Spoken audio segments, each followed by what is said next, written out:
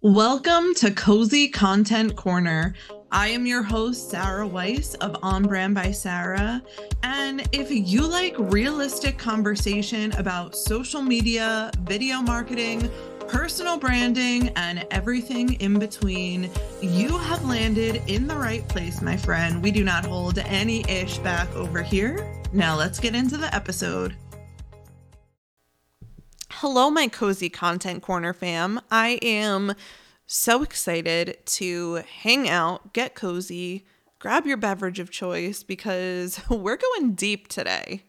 This episode is all about why I left my speech therapy job. Yes, after I spent all of that time and money and got my degree and started my career in the field of speech language pathology, why I left. And I am going to be completely transparent with you and tell you that this was the hardest episode I have ever had to record. I have not gone deep on this subject anywhere. And so you guys are getting the first listen of my inner thoughts. I was so scared that I was going to use the wrong verbiage and I was rambling in my intro and I was just nervous. I get nervous too, even though I create content for the primary portion of my job. And so I sent my friend Casey Jordan, who is a neurodivergent coach with her master's in mental health. I sent her a message and I said, hey, would you be willing to give this a listen before I release it into the universe? Because I just want to make sure I'm approaching this with the utmost respect, transparency, and vulnerability possible. And she was so generous with her time, and I got the green light from her. And listen, it's important to share these parts of your story, especially since I know that me sharing this part of my story is going to help other people. So without further ado, here is why I left my speech therapy job. Now, let me set the stage for you. I grew up as a child with an IEP, an individualized education program or plan. And I was always in a room that had an aide and I always felt different. I was diagnosed with ADD when I was really young. And I always felt really different. I never thought that I would be able to go into the fields where I'm helping other people with disabilities. And I did. And it was one of my most proud moments of my entire life. I chose the field of speech therapy because I wanted to help people, but I didn't want to be a doctor. And I came across videos on YouTube of a boy named Creed. The YouTube channel was called, I think it's still up, it's called Creed's World. Creed has unfortunately passed away as of the time of this recording. Unrelated to his issues with communication and autism and all of that stuff, he had many other complex needs. But I stumbled across their videos on YouTube, and he was using a communication device to talk to his mom. And it was amazing. I never saw anything like it, to be honest. The only thing that I had seen, it was like Stephen Hawking. And I'm like, oh my God, this boy can tell his mom that his head is hurting, his feet are hurting, that he wants chips, that he wants to go to the supermarket to go get burgers. Like, this is the most amazing thing in the world. And I'm still like this. Once I set my heart and my mind on something, I go all in. And so I changed my major in college from communications, so like advertising, PR, publishing, all of that stuff, and I changed it to communication disorders, which was the pre-speech language pathology path.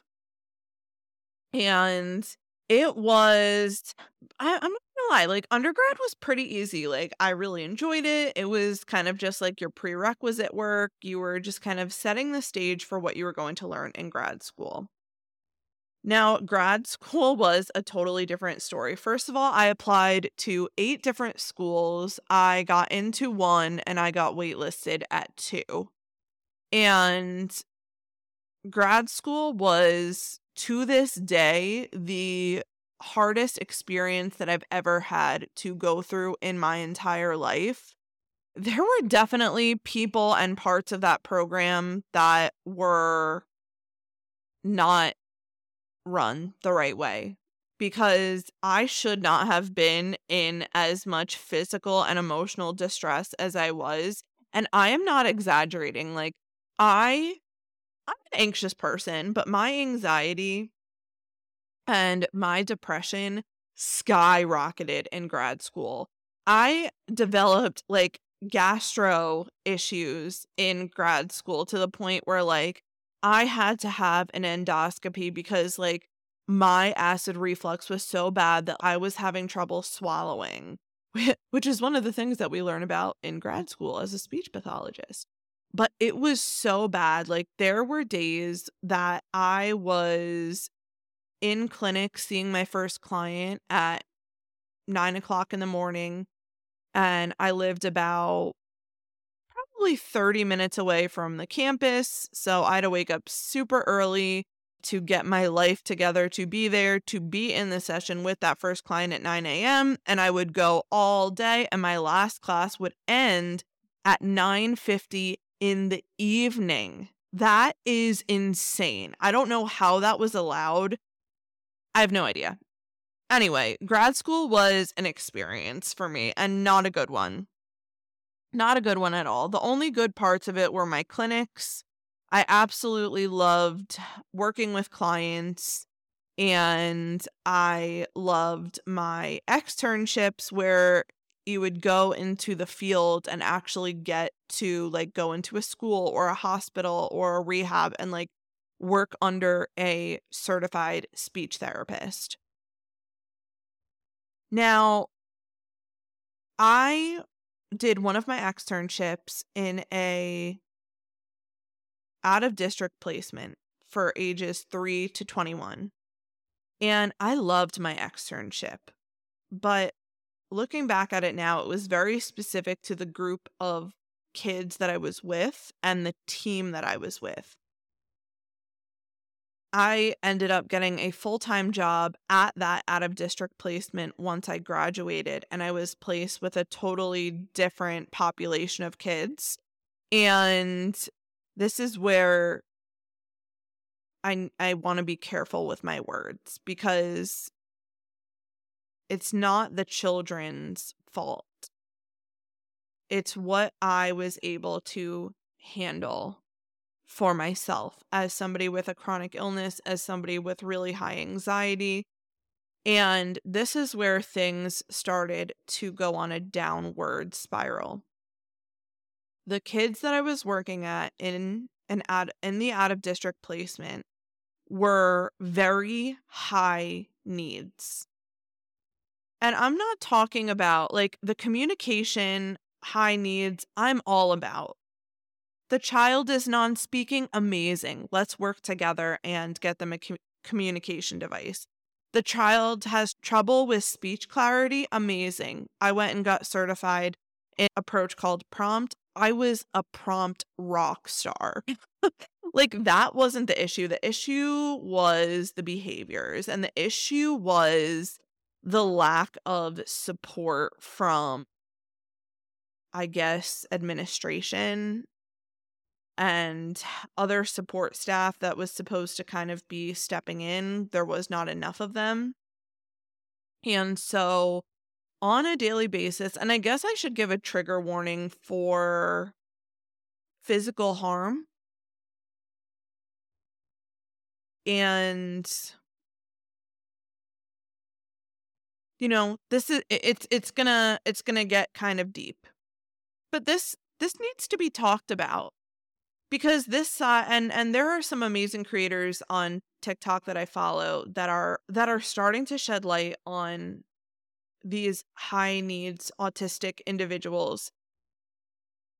But I don't see or hear a lot of speech therapists doing it, and that's why I thought like maybe something's wrong with me, or maybe I'm just in a special situation, but that's not the case. Once I started speaking out about it to other speech therapists, I learned that I wasn't alone. And so even if another speech therapist stumbles upon this podcast, even though this podcast isn't inherently about speech therapists, I want you to know that you're not alone. And if anybody has a story that they feel like, oh, it's an extenuating circumstance, I'm a special case, maybe I can't handle it, maybe I'm different. No, you're not alone. It's probably just a situation that people don't like to talk about because it's taboo. So anyway, I started getting physically harmed by my students. And it wasn't the students' fault. They have a disability that makes it hard for them to regulate their emotions and their bodies and their like it's not their fault. The issue was that I, as a speech therapist, wasn't being supported by administration.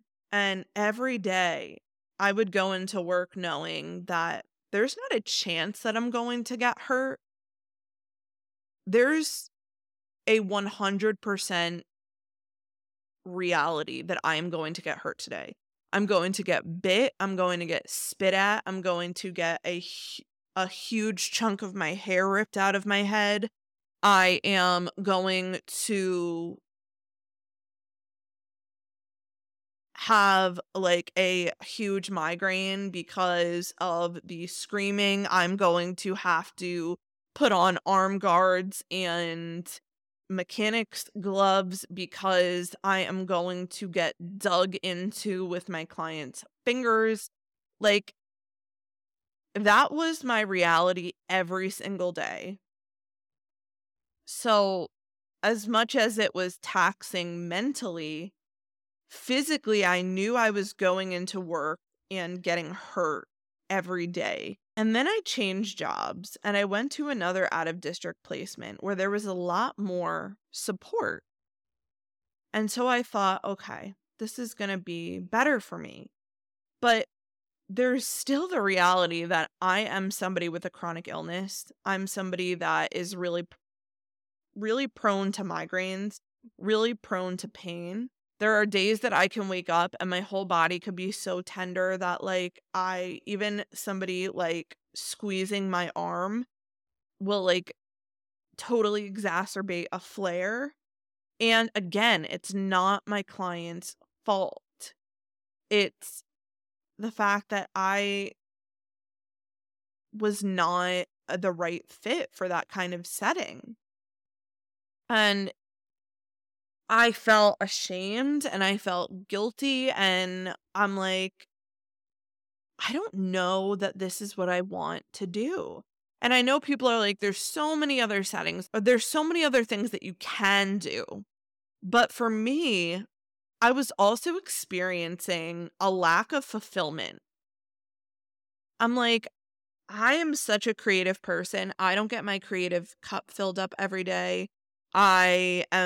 The parents and administration are never satisfied. I would talk to my friends from grad school and from other walks of my SLP life that were like, yes, I work in a private practice. It's the same thing. People are never satisfied. You never feel like you have enough support. You work in a hospital. People are never satisfied. You feel like you never have enough support. And you have to work weekends and holidays. And I'm like, dude, I know I spent all of this money and I know I spent all of this time and I know I put myself through this mental and physical trauma, but I don't think this is for me. And again, that was a really hard realization to handle. It was hard for my friends and family to understand and accept, especially my parents, because they're like, absolutely not. Like, you have a great paying job with a master's degree. Like, what are you doing? But the thing is, I will always keep up my certification, and I will always keep at least one toe dipped in the speech world. I always have at least one client or somebody in the membership or just somebody in my social media sphere that is a speech therapist, that is making content on social media for their business, their private practice, what have you. And so there's still ways that I can keep the parts of speech that I love and that I'm passionate about really near and dear to my heart without sacrificing my physical, mental, and emotional well-being. And when I tell you I am so much more healthy, fulfilled, happy, emotionally stable, I cannot even express to you how much my life has changed since leaving the field of speech. And I don't want this to deter anyone that, it wants to be a speech pathologist, because this is just my truth. This is just my experience. You can have a totally different experience. You can be somebody that doesn't suffer from a chronic illness. You can be someone that's in a setting where you are super supported and people are super, where you feel super supported. So that is my story. I am so, so happy with where I am today. It's a leap that I was so scared to take. It's a leap I never thought I would take. Again, I will always keep up my certification and my licensure because I never want to take the praxis again. That's the test that you have to take in order to be a certified speech language pathologist. But I am just so, so, so happy with where I am in this season of life.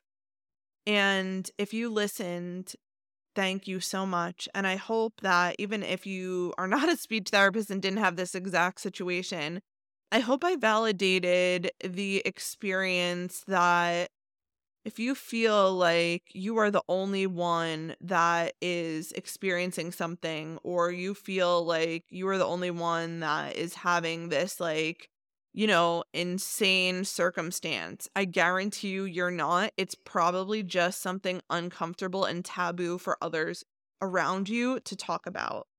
So if you got anything out of this episode, be it support, validation, aha moments, oh shit moments, please shoot me a message on TikTok or Instagram and tell me about it. Thank you so much for listening to this episode of the Cozy Content Corner. If you liked it, please be sure to give the show a follow and leave us a rate and review. If anything resonated with you from this episode, please come over to TikTok or Instagram and tell me about it. Until next time, my friend.